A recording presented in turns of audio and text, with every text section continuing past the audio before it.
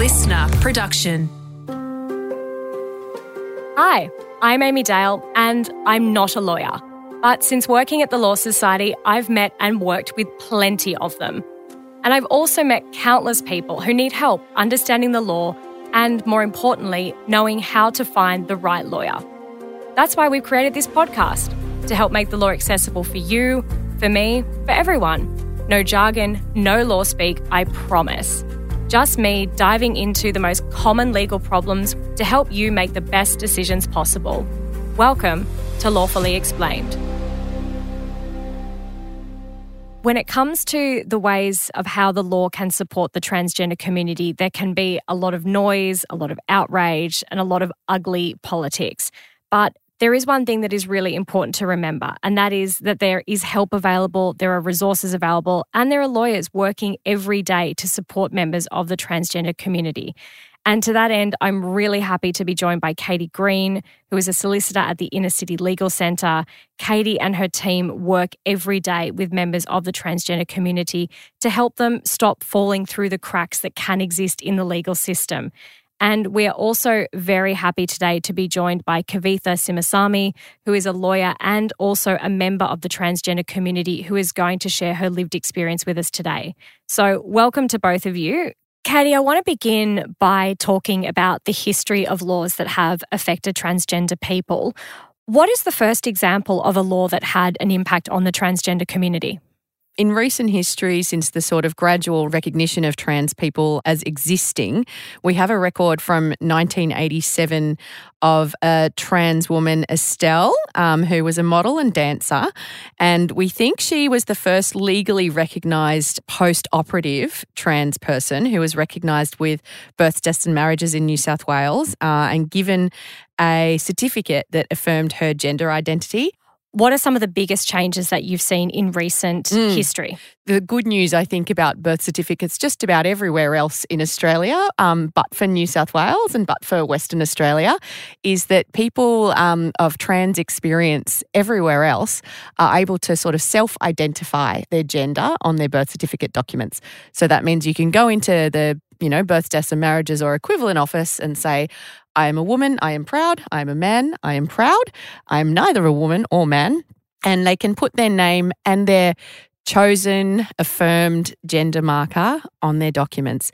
You can't do that in New South Wales at the moment, and this is changing. There's actually a big review of New South Wales anti-discrimination laws happening right now, and what the ICLC and a lot of other activists and legal thinkers in this space will be saying is that this law has to go in New South Wales, this concept of recognised transgender person, which I don't like speaking about because it's really quite crass and violent and revolting, but it's basically about having two different medical professionals look at what's inside somebody's knickers and signing a form to confirm that their genitals line up with this adopted gender identity and what modern social theory tells us, and also what just the lived experience of lots of trans people tells us, that what's inside someone's underpants is such a small part and such a small and irrelevant part of what makes up somebody's gender. So it's quite sort of boring and dry and convoluted the way that it's written in the legislation, but that's currently the legal position in New South Wales. Katie, before the show, we chatted a little bit about the different types of transition, which was social, legal and medical. Are you able to briefly outline what those three mean and how they fit together? Oh, okay, and I'm going to acknowledge that I'm a person with cisgendered privilege, so we are very lucky to have someone here that can speak to it from lived experience. So I'll start with legal transition, which really I think is the least important in the hierarchy, but legal transition is getting your documents up to date, not being discriminated against in the workplace. In some situations, it involves family court orders that involve children. Medical transition is whatever medical steps a person may take or may not take to affirm their gender. So that can be everything from puberty blockers to hormones to surgical interventions, and surgical interventions can be a range of different procedures. A lot of trans people start with their face because, of course, that's what people in the world can see rather than what's in someone's knickers, as I was speaking about before. And then, of course, there is social transition, which I think is the biggest and most important and least tangible. So that's coming out to your family and to your friends, coming out at work, coming out at school. Lots of trans people experiment with coming out online in safe spaces with groups of peers that they've found, maybe at school but not at home, maybe at home but not at school. Kavitha, I want to first of all thank you so much for coming on the show to share not only your professional expertise but also your lived experience. So thank you so much for joining us. I want to ask you about your journey over the past 6 months. Are you able to share the journey that you've been on since the start of this year? I think my journey would probably, in a transgender sense, probably start 3 to 4 years ago. So probably started sort of playing around with makeup, and that's not saying everyone plays around makeup is trans, but for me, that was my way of exploring my gender. And then I started performing as a drag queen. And then I realized that I was really sad when I wasn't in drag. So I thought this has always been what I've known about myself that I've kind of denied. And that aspect of my story is, I think, common with a lot of trans people. I think a lot of trans people know from a quite young age, not all the time, and you don't have to always know, but a lot of people I talk to do. And I think because of, our family and cultural upbringings, we tend to sort of suppress that. I was sort of changing my presentation on a day-to-day basis. My sort of fashion and presentation was sort of quote unquote androgynous. And I started HRT, hormone replacement therapy, and came out as trans at that point to everyone. And then I was sort of on the fence about gender affirmation surgery because really, as Katie pointed out, gender affirmation surgery is by no means like necessary. Like I did have my gender affirmation bottom surgery recently. A few people found out about it at work, and everyone has different levels of awareness of the transgender experience, and some people who maybe weren't as aware of it were like, oh my God, wow, it must be so like life-changing and amazing. And I look exactly the same. What's in my pants is not known to anyone, right? So it comes to show how much really the law should not focus on genital surgery and gonads and that sort of a thing. Kavitha, are you able to talk me through some of the challenges that you faced around formalising or legalising your gender affirmation? Like in the ACT, so I live in Canberra, and in the ACT, I changed my gender sort of legally. So I got a recognised detail certificate at the very start of my transition. And that doesn't solve all the like legal transition issues. Like then you've got to call Medicare, you've got to call ATO, and you've got to call your superannuation, you've got to call your bank, you've got to call there's so many if you add up everyone, and each one is a call where you call up and say, hi, I'm blah. And at this point I had like trained my voice, and they're just like, okay, so they're talking to me, and I'm like, actually I'm transgender. And, and so it's just an awkward conversation. How much in going through this process did being a lawyer assist in terms of knowing your rights and knowing how to navigate systems? And what did that make you feel about people who are going through the same experience but don't have that legal training that you do and sort of know roughly how these sorts of systems operate? There's a few barriers here. The first one is not understanding the forms and the requirements.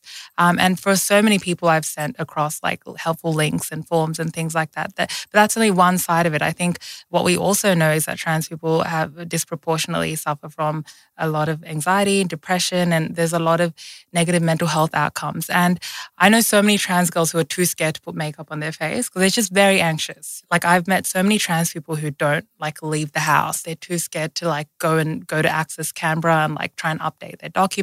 Like that is a whole thing that, I'm fortunate enough in that I have the privilege of not having mental health that's as severe as some of my friends and people I know. But that's another whole aspect to it. Katie, you work in this area day in and day out, and listening to Kavitha's experience with all the documents and other things that need to be done to formalise a gender affirmation, this must be something that you see all the time. The two main things we talk about in our legal clinic is discrimination at school, at work or at home, wherever, and documents. And we've started at the ICLC, particularly when clients aren't wealthy, and guess what? Most trans people aren't because of all of the other intersecting problems that they have. So we've really started to offer clients when they come through wanting advice about updating their birth certificate and other documents, we'll fill out the form for you and we'll pay for it. Because that's the other thing. In New South Wales, it costs $200 every single time they have to update a document or go and, medical care. It's really financially expensive to be trans. And, again, cis people, we just don't have that, we just don't have those expenses. So we've started just with this simple little thing that's one tiny aspect of a trans person's life to say, we'll fill out the form and we'll pay for it for you. And we really hope to do more of it and get the word out that we are supporting people with that kind of financial and, I guess, administrative aspect of legal transition. But there's a lot of other barriers, even when we've tried to take those ones away. What sort of costs could someone be looking at when you say that form alone is $200 so? What costs could people be looking at? Yeah, well, I guess if you want to update your driver's license and your passport, and that's even just the money costs, but what cost on someone's time spending hours on the phone to the bank or Centrelink or your super fund, or, if you've got to get criminal record checks or working with children checks, which you so often do for employment, that's a whole other podcast, that one. The money costs, but also the time cost that trans people need to invest, and you can't just step away from work to do that sort of stuff, which is why I think we're starting to see a lot of progressive workplaces offering this gender affirmation leave, and that theoretically would allow someone the time that it takes to do all of that horrible, boring, bureaucratic government, even when it's not about changes. We all hate filling out that kind of paperwork. And we all dread navigating these systems. It's the worst. Is there an option for people who don't identify as either male or female to not select a gender on legal documents? Yeah, so certificates of marriage don't have a gender on them, and that's kind of that's sort of some of the amendments around the Marriage Act that are really cool, because we have all gender marriage now, and so genders don't matter anymore on marriage certificates.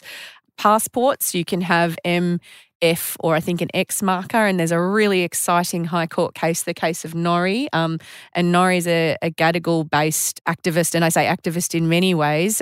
They live in public housing and write this publication called the South Sydney Herald, and they're I've seen that, yeah. Norrie's a very, very one, and in fact their bike is on display at the Powerhouse Museum actually, because you see Norrie riding around the streets with the bubbles with and the bubble yes. bike and the flowers. So Norrie is a long-term, has spoken about their history. They transitioned to be a woman in the 80s, and then at some point they came out as non-binary and was a real pioneer in that space. And Norrie went and won the High Court case that said that they had the right to identify. And the High Court judgment's beautiful. It talks about all of these gender neutral and diverse pronouns in international language, ze or they or he, or, it's very cool. So this is why the federal jurisdiction is streets ahead of where we are in New South Wales. And just administratively to make it easier, let's bring it all into line. Anything to ease any form of administrative burden, just absolute tick. Surely the government want it to be easier. Streamline away. In your work, Katie, you would work with people of all different ages and backgrounds. And one of the areas that can be really challenging and contentious in this discussion is age. What age does a non-binary person need to be to make their own decision to affirm their gender? Oh, such a good question.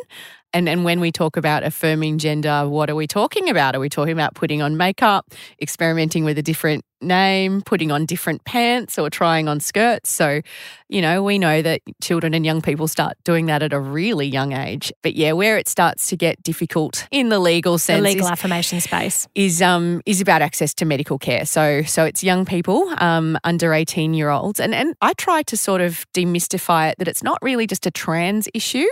In the sort of arena of medical treatment and family law, whenever a young person requires a form of medical treatment that is perceived as serious and potentially carries risks, so I'm talking about experimental cancer treatments, I'm talking about terminations of pregnancy, any kind of serious medical decision requires sort of two things. It requires what's called Gillick competency, which is just a concept that talks about the child or the young person understands what the treatment is, why the treatment's available, and any potential risks or outcomes. And who makes that determination? Is that a doctor who makes that determination, or a lawyer? So if it's for blockade, so what's called stage 1 therapy, hormones, as a general rule, that is a decision that can be made between treatment providers and families. The court does not need to get involved.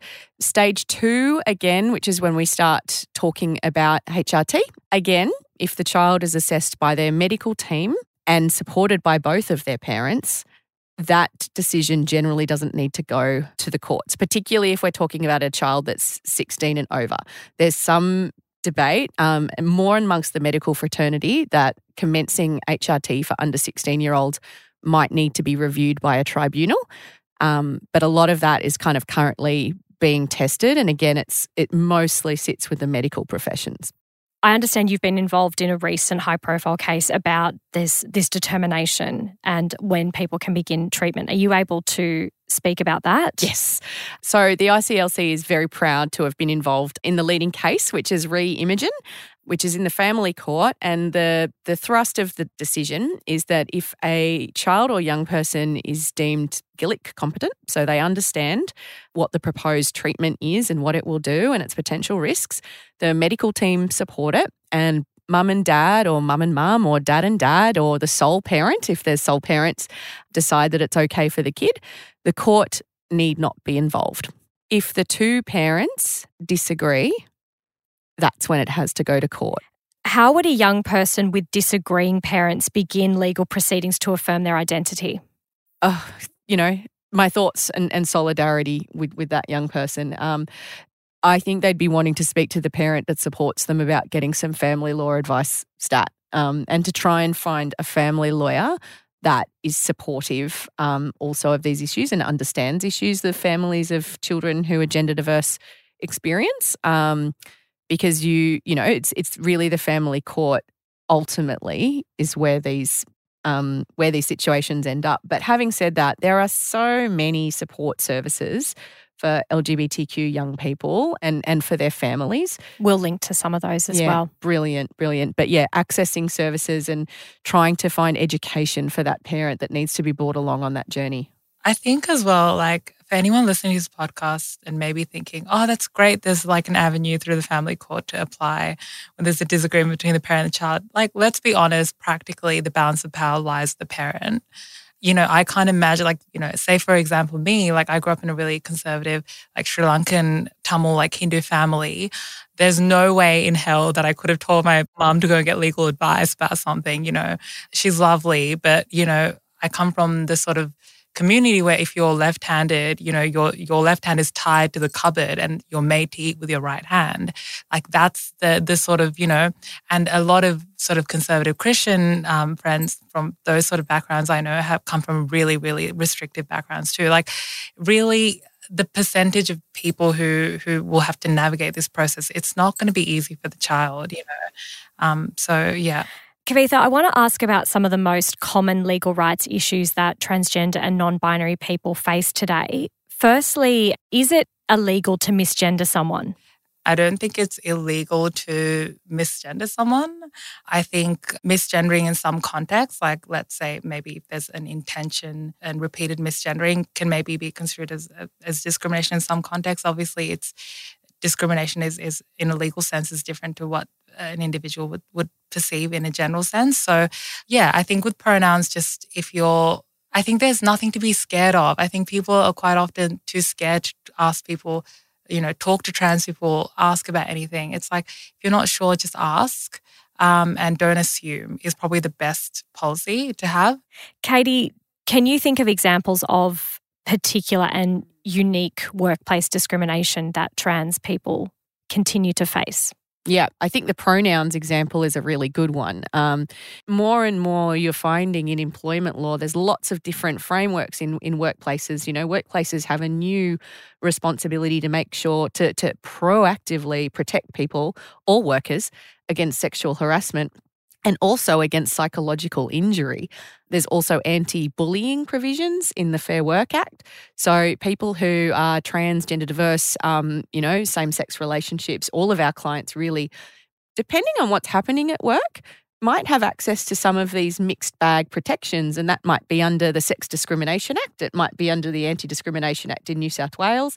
It might be under the Fair Work Act, which is another federal piece of discrimination. And this is one of the things we really struggle with at the ICLC. It's like, where should we go? Where are we going to get the best result? Yeah, where do you begin? Where do you start?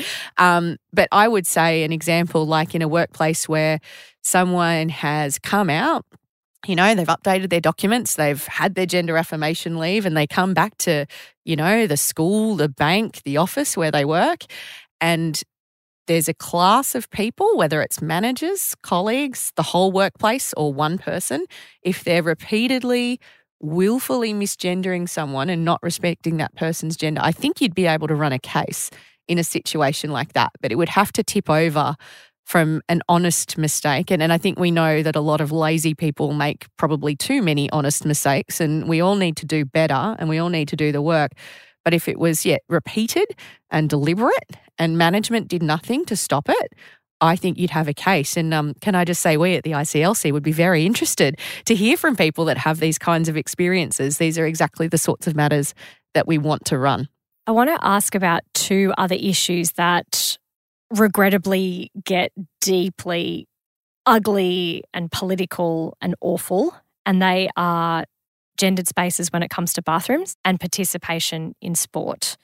Thinking about the most common legal issues that transgender and non-binary people face, what do you see happening to people in terms of bathrooms and use and access to the bathroom that matches their affirmed gender?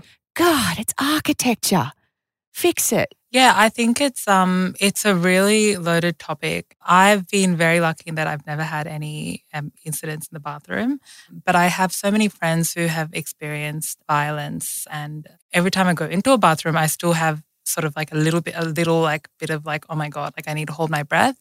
And, like maybe a handful of times, like I've spotted a lady just like looking at me and I've been like, oh my God, and she'd be like, oh darling, your hair's so gorgeous. And I'd be like, oh my God, breathe. Classic female bathroom conversation.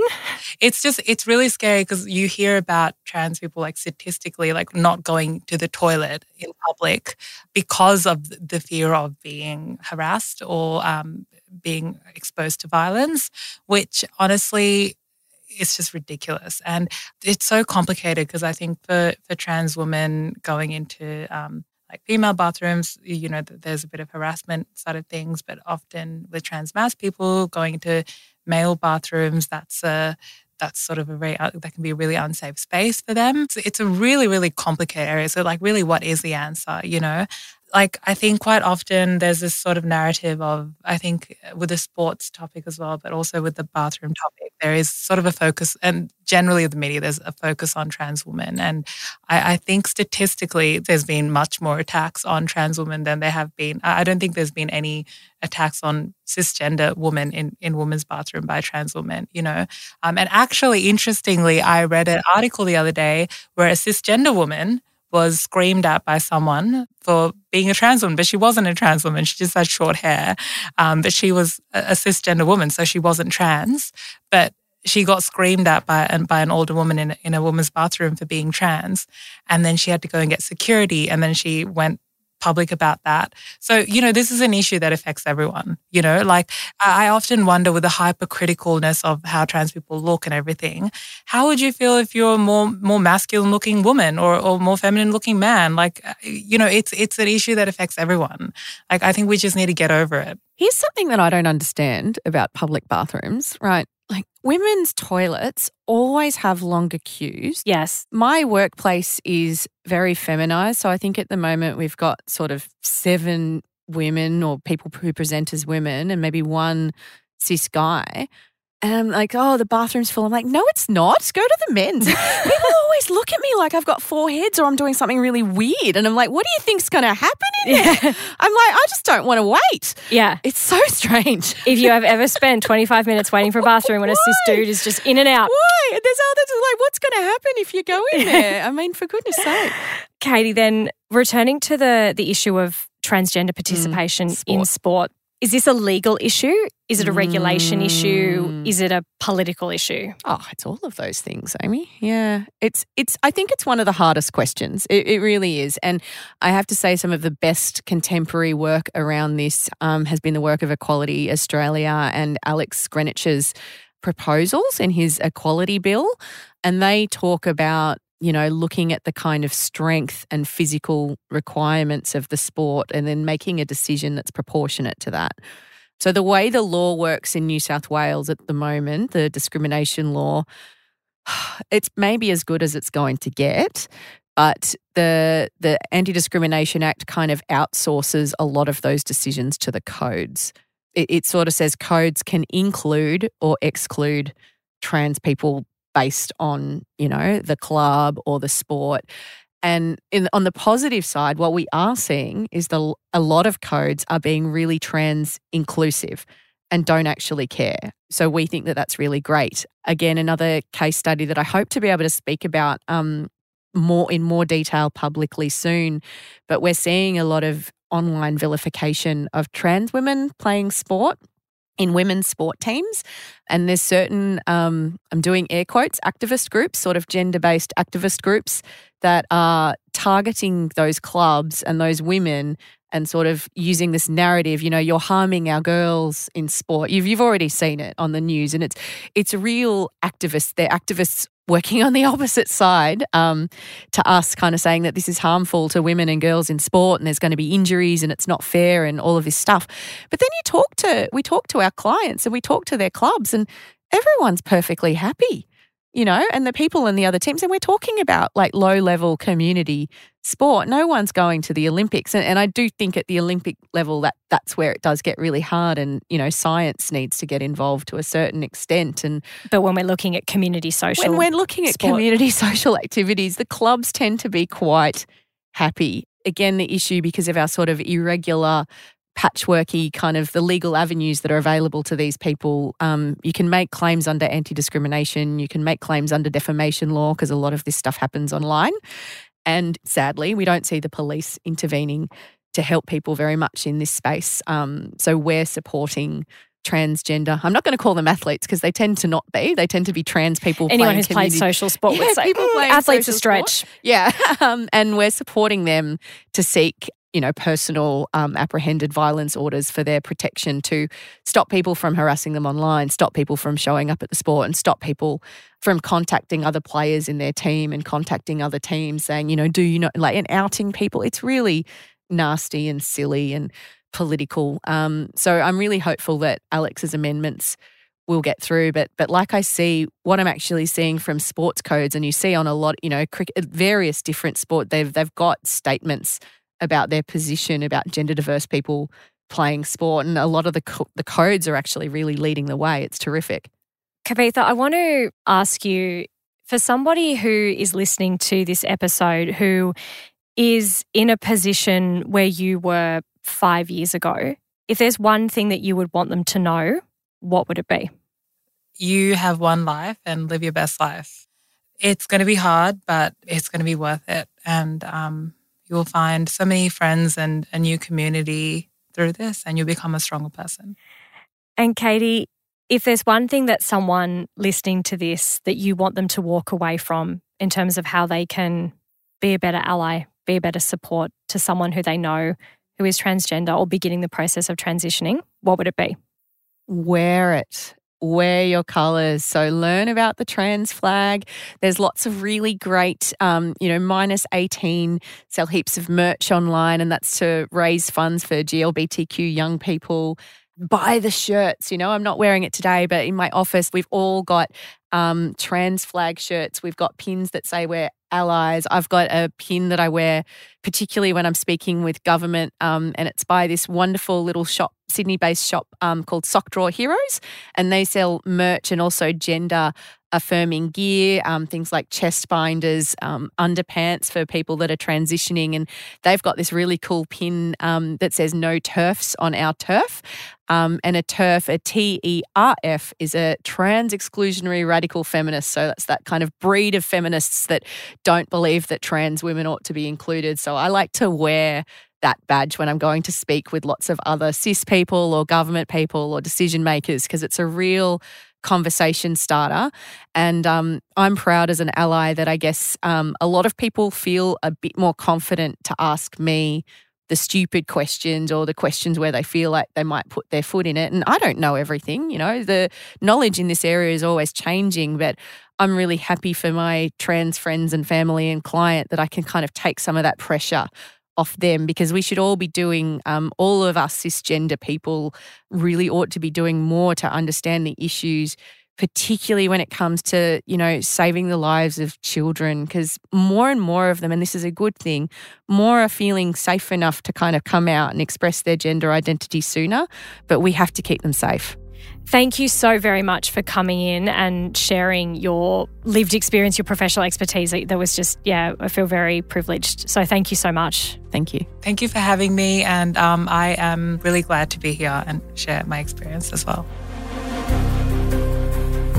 Lawfully Explained is a listener production brought to you in partnership with the Law Society of New South Wales. Hosted by me, Amy Dale. The Law Society's producer is Francisco Silva.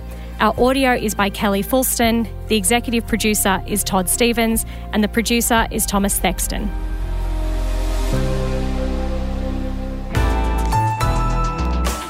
Listener.